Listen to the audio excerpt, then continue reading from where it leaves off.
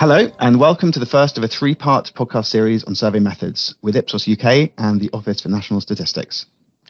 I'm Tom Huskinson, head of the Survey Research Methods Centre at Ipsos UK, and today we're going to be talking about how we can use a respondent-centred design approach when developing surveys, and specifically how we can use this approach for surveys with different budgets and different time constraints via three levels of respondent-centred design: bronze, silver, and gold. So today I'm very pleased to be joined by Laura Wilson, who is Principal Research Officer at the Office for National Statistics and Data Collection Lead at the UK Government Data Quality Hub, and also by Charlie Hales. Charlie is also a Principal Research Officer at the Office for National Statistics and is Harmonisation Lead for the Government Statistical Service.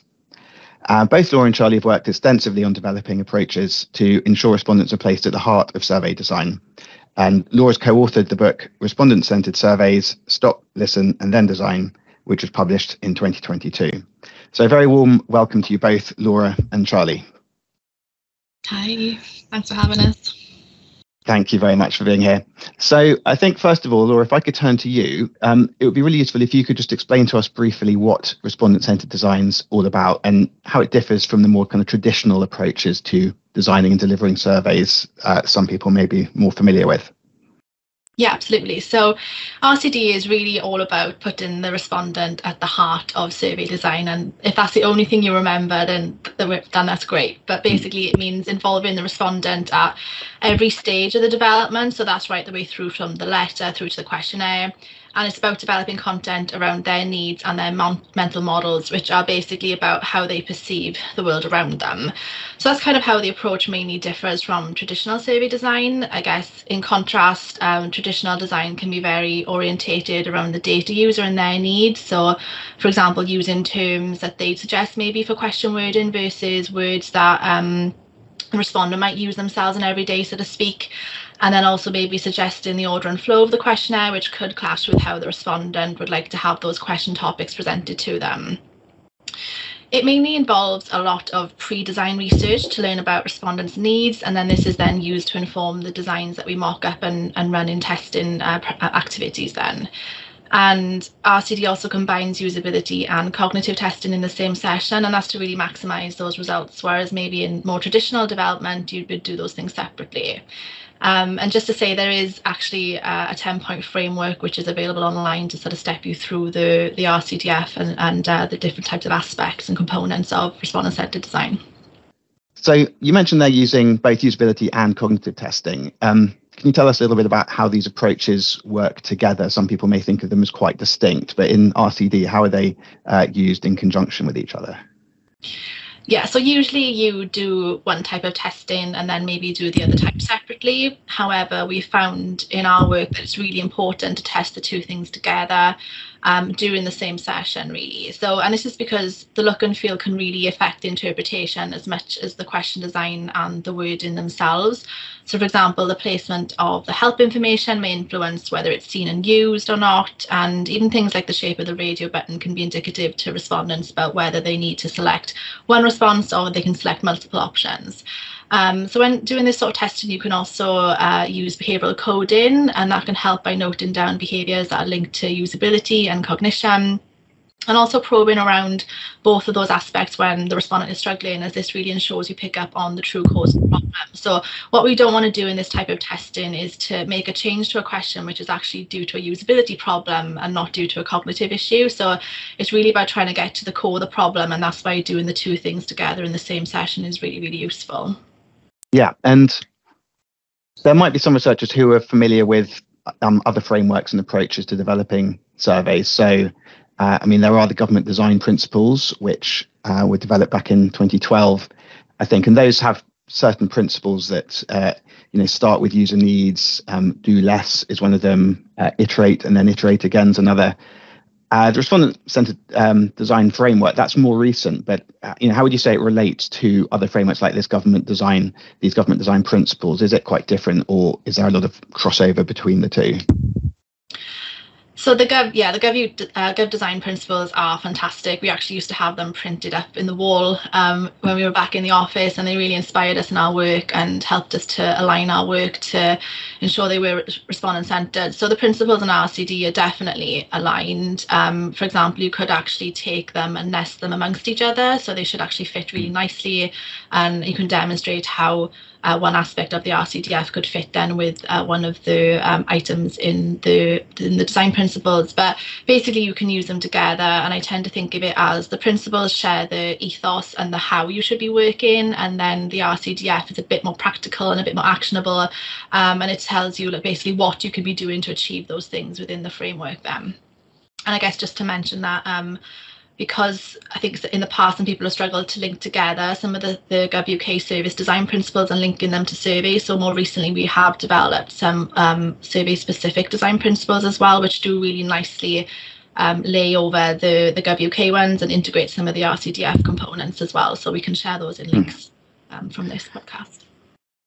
Sure. Yeah, no, that's useful to hear that these things are kind of harmonized with each other rather than being conflicting, certainly. So, I mean, I think if we move on to the guidance you recently published, I think it was earlier this year in May, you published some guidance called The 3 Levels of Respondent Centred Design. So this is online on the Government Analysis Function webpages. We'll also include a link to it in the notes to this podcast. And essentially, it presents 3 different levels of respondent centred design, termed bronze, silver, and gold. So, Charlie, if I could turn to you, could you tell us a little bit about what led you to create this guidance? How did the guidance come about? Yeah, sure. So I've been in the question design space for quite some time at the Office for National Statistics, ONS, and was fortunate enough to eventually be in a position where I was leading and managing a team that was responsible for redesigning questions for a large voluntary survey.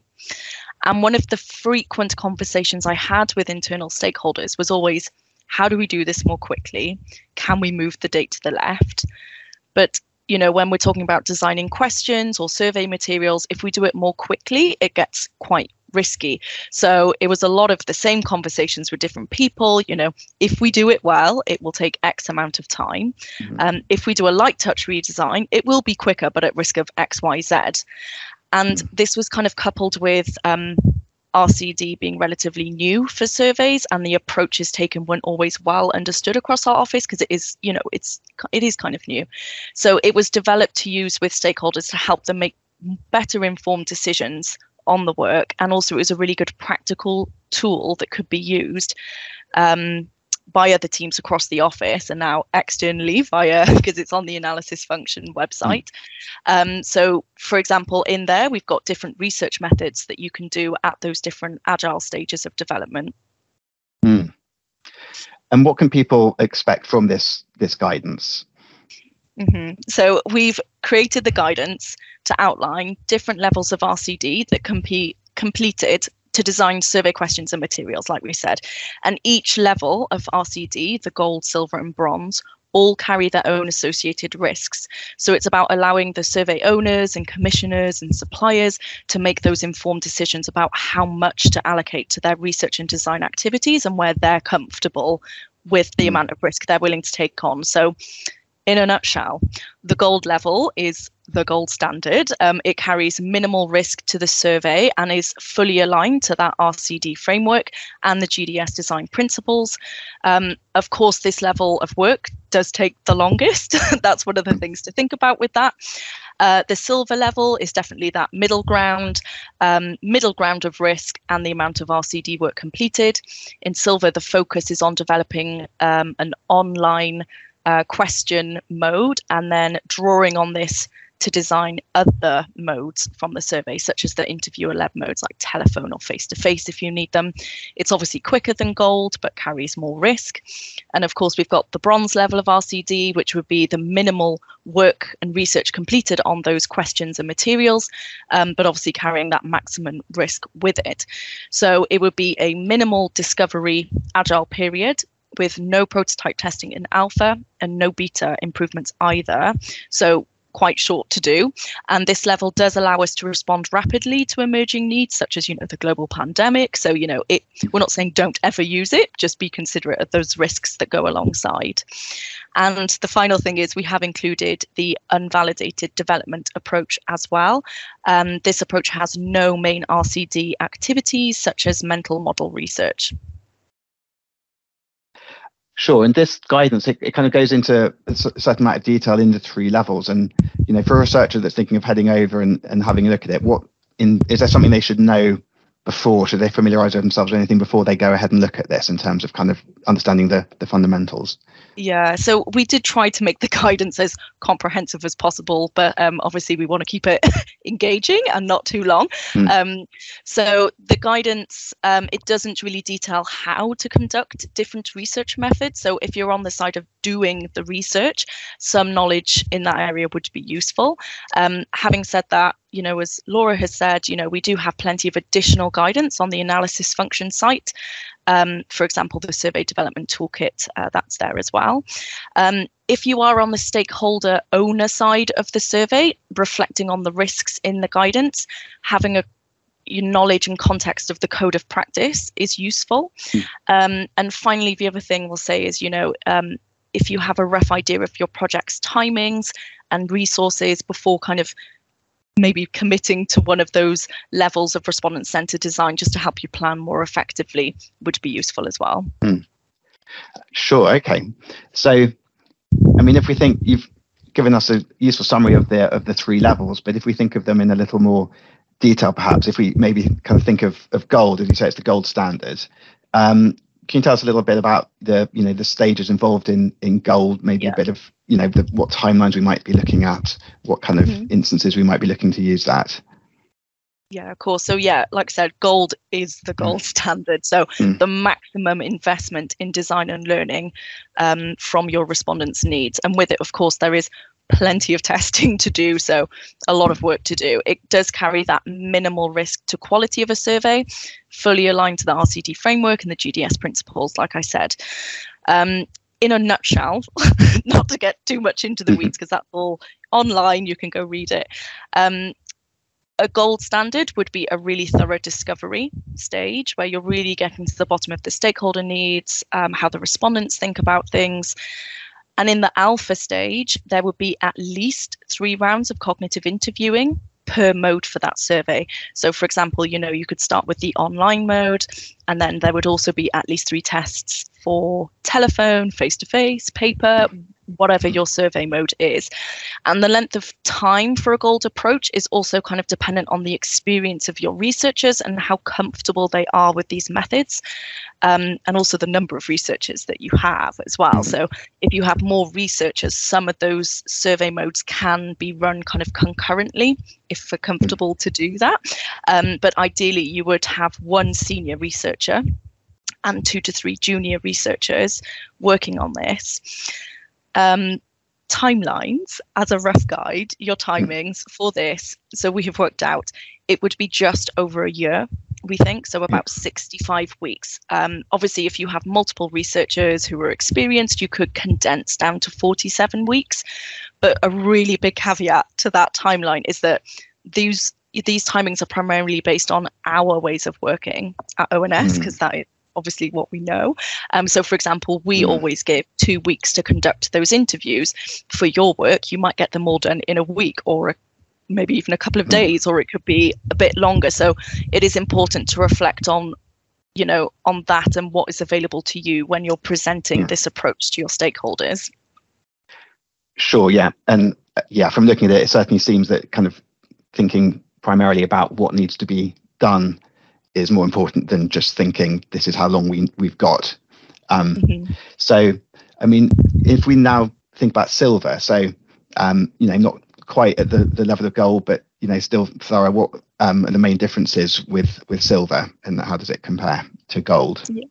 Yeah, so silver carries a medium level of risk to quality due to the amount of RCD work being reduced. So as we have risk increasing, the RCD activities decrease, so they do kind of play off one another. I would say the main difference to gold is doing less research, so less learning and testing. In alpha, I think is where the main difference lies. So instead of a minimum of 3 test rounds per mode, you would do 2 rounds of cognitive interviewing per round. And actually in beta, you would only look to run maybe 1 quantitative test. So quite reduced on the activities. And with gold, similar. For silver, the length of time will vary depending on the researcher's experience and the numbers on the project.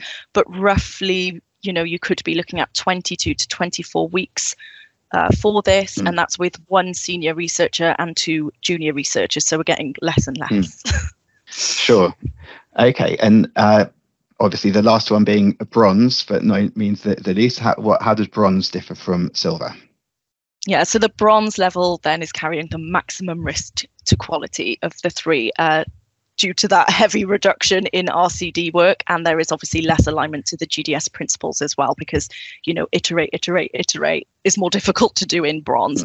So in alpha for bronze, there can be 1 round of cog interviewing per mode and no beta activities.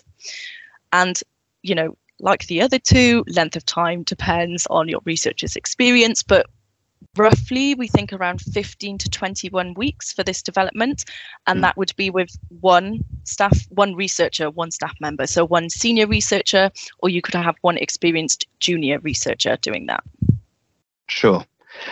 Okay, so that's gold, silver, bronze. And then you mentioned earlier about the unvalidated development approach. So this is where surveys development, so it doesn't include a discovery phase or research into the respondent mental models. But some people will find themselves in a situation where they need to feel something in a certain amount of time, and they might go down an unvalidated development route. So Laura, if I could turn to you, could you tell us a little bit about this unvalidated development approach? Are there instances where it's perfectly defensible, possibly even preferable to use this sort of approach? Yeah, sure. So the unvalidated approach is the one which carries overall the highest risks to quality and to respondent experience, basically. And this is because it doesn't include any primary research and testing. So instead, designs are really being created relying on people's expertise alone. And we tend to call this at-desk design. And this is risky because even the most experienced questionnaires designers get it wrong. So even as experts, they don't have this innate knowledge about how different parts of society will respond to or interpret questions. And, they only grow that knowledge through direct research and testing over time themselves. So it's really important, obviously, to have that first-hand experience and to build on it. So this at-desk design, you can create questions from it, but there are risks obviously associated with it. However, we've all designed in this way at some point in our careers, and I'll put my hand up there and say I have as well. And, be that due to time, cost, resource challenges, or all 3 in some situations. So don't feel too bad about it. But, there are times when it is the right thing to do. So, for example, I had to work in this way during the pandemic when designing some of the rapid response questions that we had on the opinion survey. And those sorts of circumstances really warrant it, because ultimately, if we had taken a gold approach, by the time the organisation had the data, it would have been far too late, and it would have been out of date, and the decisions made wouldn't have been useful from it. So, those are the types of circumstances where, rapid data needs are suited to this sort of approach, basically. But just to say, it can be used, but it is the non-preferred approach, as obviously we always want to do that primary research and get that evidence to inform the design of our surveys. So it's certainly very useful to know that the guidance isn't just aimed at those with kind of years disposal for development, and it does have someone for everyone depending on their budgets and timelines. So I think if we're coming towards the end now, so I think if just a very general question to wrap up, really, I'd like to ask you each what you think the main piece of advice that you would give to someone who's starting work designing a survey using Respondent Centred Design framework. What would be the main piece of advice you'd give them, Laura? So my book co-author, Emma Dickinson, and I have delivered quite a few training courses on RCD and the framework now, and we regularly get asked, what if I can't do it all? And that's for lots of different reasons, resource, whatever. So we get it, it does seem quite overwhelming. It's something that's new. But our advice is to really just do what you can. So even if you can only do certain elements of the components, or if you need to build it up over time, then that's a step in the right direction and it's a really good start. I think the other thing I'd sort of recommend is that you really try your best to include that mental model phase and that discovery phase and not skip it entirely. So there is the temptation to sort of stop doing any pre-research and actually go straight to mocking up the designs and then going out to testing. But from our experience, when we actually do that discovery phase, we kind of future-proof the designs into the testing phase. So you actually may need to do less testing rounds because you've actually done that pre-work in advance. So try your best to retain that discovery phase and that mental model piece of research if you can. Great. And Charlie, what's your main piece of advice? So I think as much as you can, remove your own assumptions from the work. So being in this design space, I hear so many times, you know, I wouldn't have asked a question like that, or this reminder letter for a survey. Does that bit in the paragraph actually work? When actually the survey questions and materials should be driven by what the respondents think. So it's their mental model. So actually the answers to those questions would be, okay, our research shows that, you know, X, Y, Z, because assumption-led design is obviously a very real thing. And as Laura said, you know, no matter how much experience you have at doing respondent-centred design, how many survey questions you developed in the past, designing behind closed doors will most likely deliver you a product that doesn't work for your respondents. And it's not about what you think works and your preconceived ideas to the solution. It's all navigated by the respondents. And I've actually got a phrase that I use quite a bit, and I think it's quite relevant here as well.